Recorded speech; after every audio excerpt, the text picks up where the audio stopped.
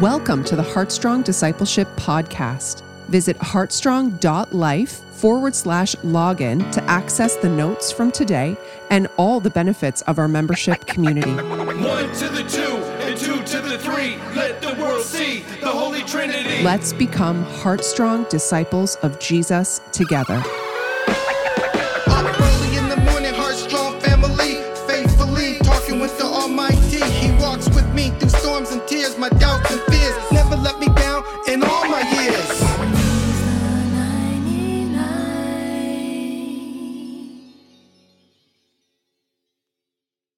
I am teaching on Leviticus chapters 19 and 20. So let's start with our memory verse this morning. Is there someone here in the room who would like to share the memory verse with us? Either if you've got it memorized or if you need to read it, either is okay, but we'd love to start with the memory verse this morning. Or do you not know that your body is a temple of the Holy Spirit within you, whom you have from God? You are not your own, for you were bought with a price, so glorify God in your body. Thank you, Marie. So today, we're diving into chapters 19 and 20. And in these chapters, we see that God is the only one speaking, as he continues to deliver an extensive list of rules that touch on every aspect of life. These chapters correct the mistaken notion that religious relationships and social relationships are two different worlds. Truly, Leviticus teaches us that every aspect of our lives is to be lived in the eye of God. Whether we are in the kitchen, in the bedroom, at the office, in our community, or out with our friends, God wants every aspect of our lives to glorify him. Holy living before God and honest living before our neighbors are the two pillars upon which all of God's demands rest. These are often referred to as vertical laws, or how to live honorably before God, or we can think of it as God to man laws, and horizontal laws, how to live in community with one another, or man to man laws. Jesus captured these two pillars best when he answered an expert in the law who tested him with the question about which the greatest commandment was. When he said, "You shall love the Lord your God with all your heart, with all your soul, and with all your mind." This is the first and greatest commandment, and the second is like it. Love your neighbor as yourself. All the law and the prophets hang on these two commandments. That's from Matthew chapter 22, verses 37 to 40. It might catch us by surprise that when Jesus describes the greatest command, he quoted from the books of Deuteronomy and this Leviticus chapter 19. It encapsulates the idea of total devotion to God. Heart, mind, and soul were not meant to describe rigid compartments of the human experience, but rather together refer to the whole person. Chapters 18 to 20 give very descriptive moral laws and instructions to the Israelites that are meant to separate them from the surrounding cultures. Chapter 18 deals with unlawful sexual relations and sets strict boundaries around sexual intercourse. Chapter 19 gives instruction to the people on how to treat one another in their everyday lives. And chapter 20 spells out the consequences that were to be given for the most serious offenses that were listed in chapter 18. Remember, if God is holy, then the space around God is holy. So if his people want to be in his presence, they too have to be holy. Through the law, God provides a way for his people to live in his presence, and it involves both sacrifice and sanctification. Leviticus is the bridge, a way to be in God's presence despite our sinful hearts. The book of Leviticus is interested in this dilemma. How does the author of all life stay in relationship with those who love death? So let's pray. Father God, thank you for the gift of a new day. The sun rose again this morning, which is a testimony to your faithfulness in holding all things together. Father God, as we continue to learn from the book of Leviticus, we ask for your revelation to come. We ask that you would give us ears to hear your word, and by the power of your Spirit within us, give us the strength, O Lord, to walk in your ways.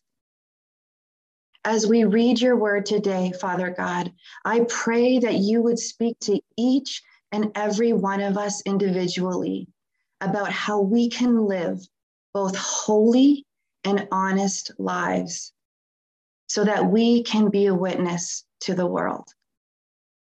Amen. So before we dive into what these chapters say about holy living and honest living, I think it's important to highlight 4 words that we see expressed 16 times in chapter 19 alone. I am the Lord. This title for God identifies him as the covenant Lord of his people Israel. Chapter 19's beginning and end reflect on the main event of Israel's past, their formation as God's people at Sinai and their deliverance from Egyptian bondage. The grounds for the demands of holy living and honest living detailed in these chapters is based on the fact that Israel and God had a history, a relationship, and a future plan. The law was not a human creation. It was given by God. So this means that although the law is ancient and delivered in a different culture, it still contains a message that transcends a particular time and people. There are important underlying principles that are relevant to any generation of believers, including ours. So let's look and see what chapter 19 has to say about holy living. So Leviticus 19 verse 1 starts out with, "You shall be holy, for I, the Lord your God, am holy." This is a call to all believers.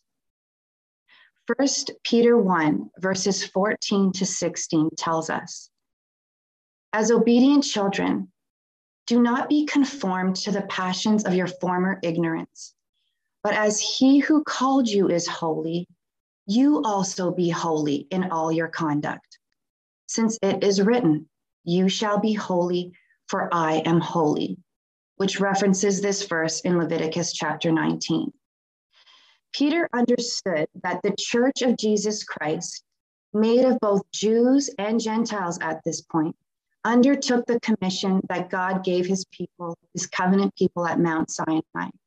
"You shall be to me a holy nation." That's from Exodus 19, verse 6, and 1 Peter 2, verse 9. Our day-to-day choices should reflect the essence of who God is and his claim on us as his unique possession. By exhibiting the holiness of God through Israel's conduct, the nation functioned as a witness to other nations. I love that.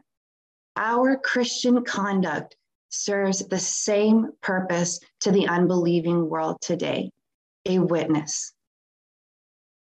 Verses 3 to 8 in chapter 19 begin with a command to obey parents.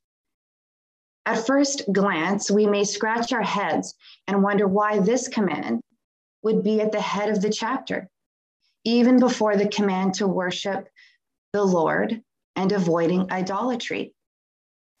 But the nature of parental authority, revere your mother and father, is a way in which we show our loyalty to the Lord. Honor for parents is an essential building block for the stability and health of a society. If the younger generations are constantly at war with the older generations, the foundations of society will crumble. When we are loyal to God, we will be respectful of our parents. Verses 5 to 8 show us that sacrifices were to be made in a specific way according to God's commands, and if they were not carried out in the prescribed manner, then the person who offered it would have profaned that which is holy. So even if the sacrifice was offered according to the law, if it was not eaten according to the law, it was not going to be accepted. My ESV Study Bible notes this when referencing chapter 19. Holiness means more than mere separation, but it always signifies that something is set apart in its proper sphere. And in verses 19 to 32, this principle is applied to a variety of areas of life. 2 different kinds of domesticated animals were not to be crossbred. 2 types of cloth were not to be woven together. Holiness requires that things stay in their proper sphere, just as Israel must observe its separation from the other nations. These passages use the language of difference, different kinds, 2 kinds, distinction. And what it is saying is that the believer's life must differentiate itself from the conduct of unbelievers or those who practice pagan worship. In one of the commentaries I read, it noted that the mixing of things such as different species of livestock, seeds, and fabrics was usually seen by ancient pagans as a source of magical power. Of course, in this day and age, we don't consider wearing a polycotton t-shirt a sin, but I think we would all agree that there are important distinctions about believers that have become blurred within Christianity in the present age. Back then, false religions regularly relied on magic for understanding the will of the gods by fortune telling and consulting with mediums. But God is saying to them, you must rely solely upon my word as it has been revealed to Moses. The neighboring peoples practiced forms of self-mutilation through cutting their hair, cutting their bodies, tattooing themselves as part of their devotion to their gods. And the Israelites were strictly prohibited from these practices. Fertility cults dominated Canaanite religion, and prostitution was a common feature of its worship. And as we read in verse 32, an Israelite father was prohibited from forcing his daughter into prostitution. The Canaanites thought they were being pious by making their daughters participate in the cult of fertility. But the Lord is making it clear that these immoral practices would actually pollute the land and make it a depraved nation. So we see here in chapter 19, when it comes to holy living, that everything from cattle, clothing, crops, and the treatment of sexual offenders must be treated with distinction. There was a constant reminder that the people of God showed their worship of the one true God by their conduct in life's daily settings. You know, we do not imitate all of these ancient customs today. But the principle that they teach us is still applicable. We are to live a life that shows our devotion to Christ and his moral expectations. As kingdom citizens, we are commissioned to live holy lives, conducting ourselves according to God's moral standard, not the moral standard of the present age that we live in. The quality of the fruit of our choices in life reveal the nature of the tree that produced it. Matthew chapter 7, verse 20 says, "Thus you will recognize them by their fruits." For God's people not to live holy lives is as incongruous as a husband or a wife who wears a wedding ring, but occasionally acts married. I think that what we have been learning through the study of Leviticus is that holiness is not limited to the setting of worship. Our faith in God must be manifested outside the walls of our homes and church. As I mentioned earlier, just like Israel was to be a witness to the world, set apart, so are we. So I mentioned at the beginning, holy living and honest living. So now we're going to look at what chapter 19 has to say about honest living. Verses 9 to 16 highlight the importance of treating other people with integrity. Verses 9 and 10 describe how the landowner must provide some of his produce for the poor. The verse reads, "When you reap the harvest of your land, you shall not reap your field right up to its edge, and you shall not strip your vineyard bare. You shall leave them for the poor and for the sojourner." God provides for the poor via the surplus of the rich. By leaving the edges of the grain harvest and the fallen fruit of the vineyards for the poor to obtain, the community sustained the impoverished. This was like a public assistance program in Israel. And you might recall that it is exactly this principle that brought Ruth and Boaz together. You can read that in Ruth chapter 2. Both Leviticus 23 and 25 mention this as well, taking care of the poor and the needy.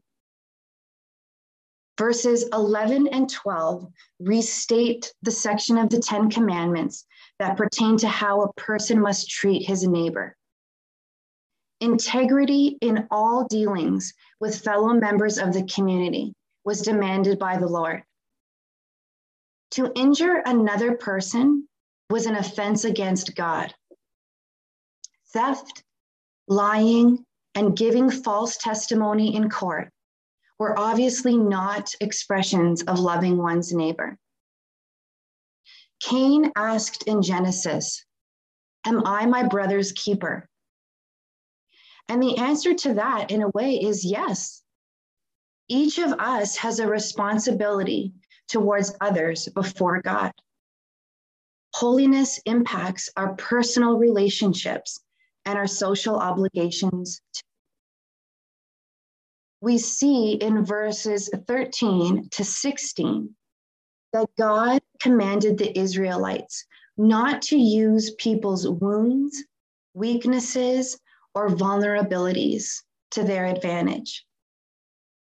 It gives examples of a person who is a hired worker, a disabled person, and a poor person who does not have a social status to withstand the power of landowners, merchants, and government officials. Again, we come back to the guiding principle for the ethical treatment of others, which says, "You shall love your neighbor as yourself." We prove our faith is real if we live by the great commandment to care for the needs of others. Verse 17 and 18 read, "You shall not hate your brother in your heart, but you shall reason frankly with your neighbor, lest you incur sin because of him.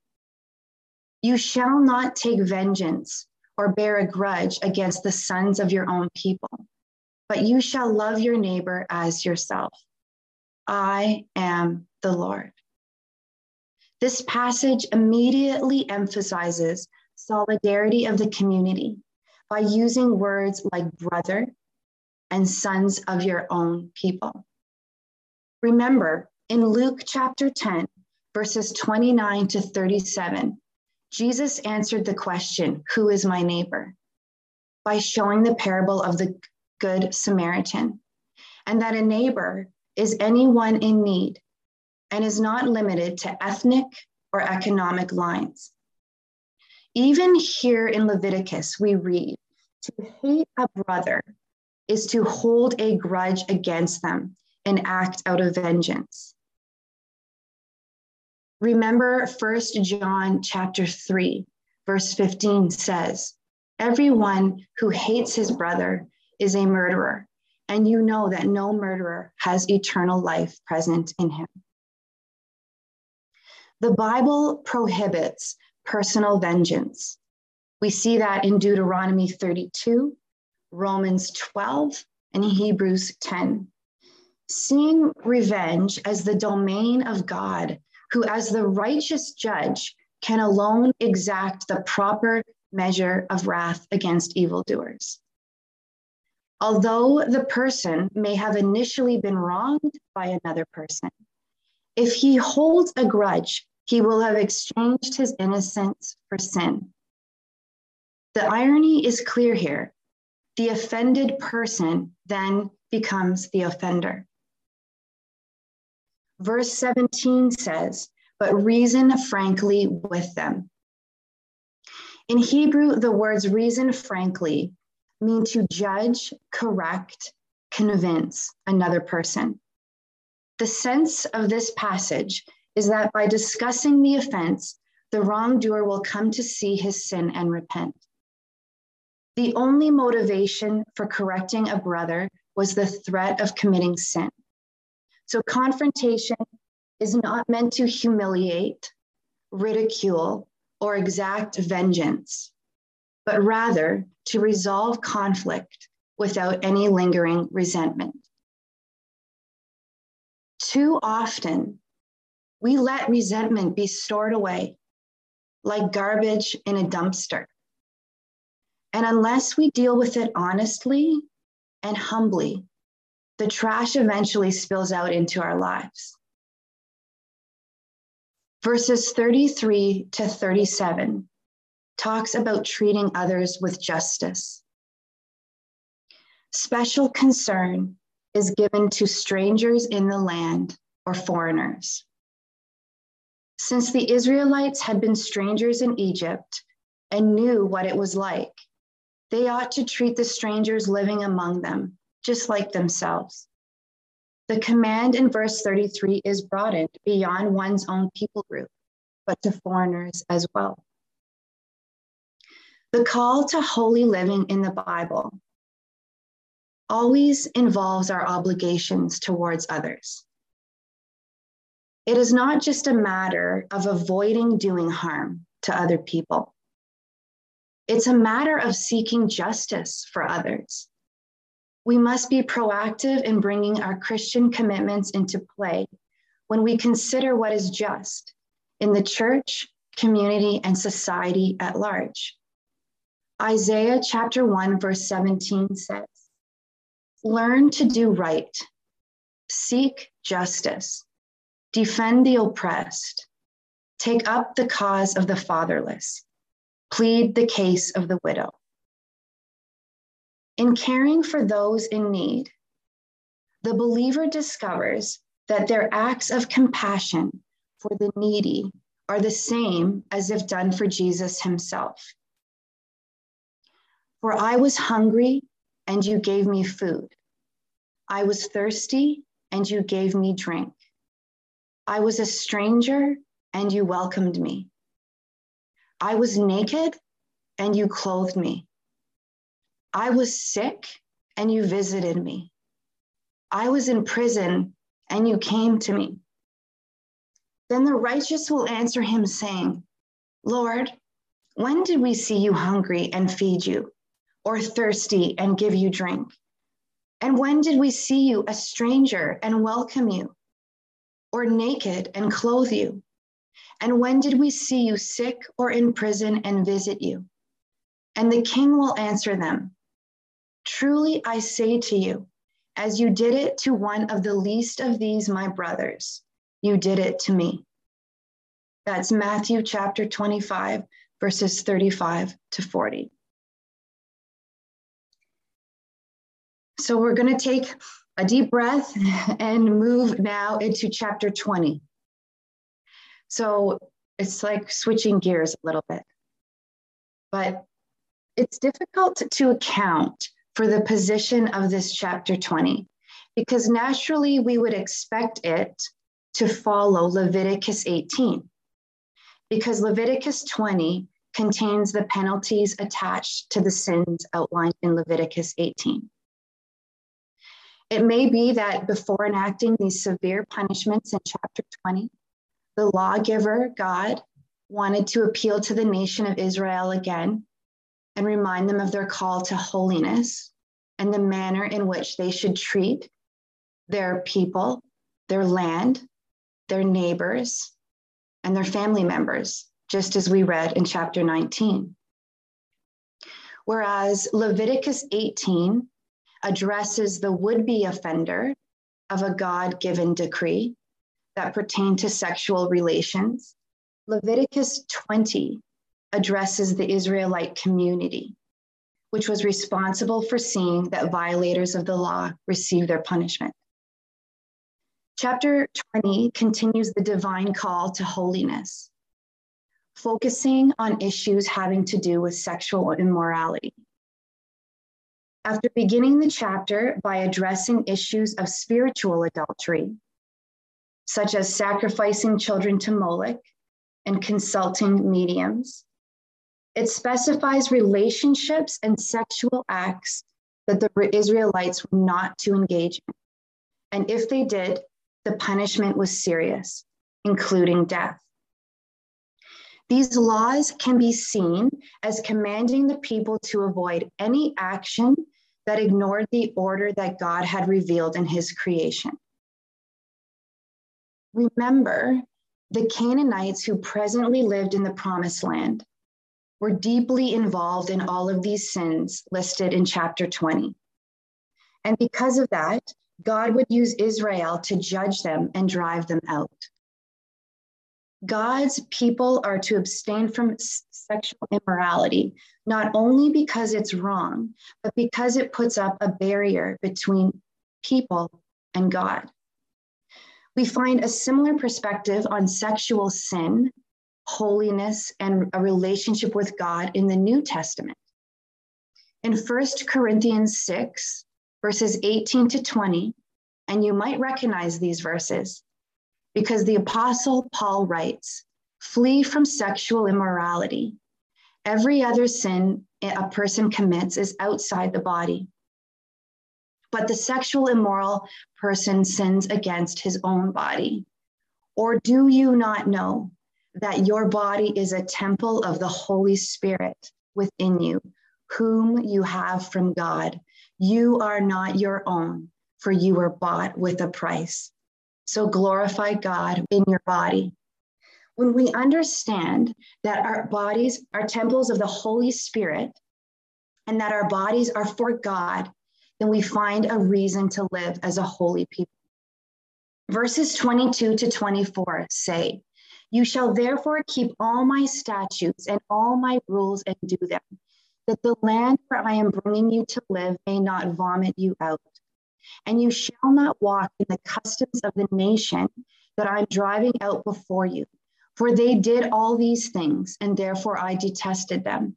But I have said to you, you shall inherit their land, and I will give it to you to possess, a land flowing in milk and honey. I am the Lord your God, who has separated you from the peoples. God wanted Israel to obey him so that the same fate of the Canaanites would not happen to them. Remember that one reason for many of these laws was the fact that Israel was God's chosen nation. They had and still have an important role in God's unfolding plan of the ages.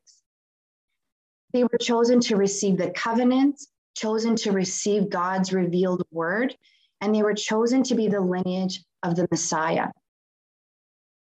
Some Jewish commentaries that I read indicated that the total number of laws given to Moses in these books is around 613, although the Bible doesn't record a number. So we hear, knowing that the number is in the hundreds, we hear that number and we think to ourselves, oh my goodness, I could never obey that many laws. But the truth is, in Canada, we have far more laws than Israel did, and yet we fully expect to be able to obey Canadian law. The real reason the law couldn't be obeyed is because humans have sinful desires that overrule our desire to obey God. The problem isn't not being able to work out how to obey so many laws. It's that deep down inside, there are times that we don't want to. Our hearts are inclined to seek the fulfillment of other desires besides the desire to please God. That's why there was never a sinless human being until Jesus came. That's why he obeyed the law for us. That's why Jesus, by his Spirit, gives us new hearts that want to obey him. And we gradually learn that the way of obedience to God is the way of true joy. Thank you for joining us today. Don't forget to visit heartstrong.life to access our daily blog for even more encouragement. Visit the Heartstrong shop with all kinds of merch like hoodies and t-shirts and mugs to remind you of this journey of discipleship that you're on. You can log in to heartstrong.life/login to access your member content, resources, and downloads.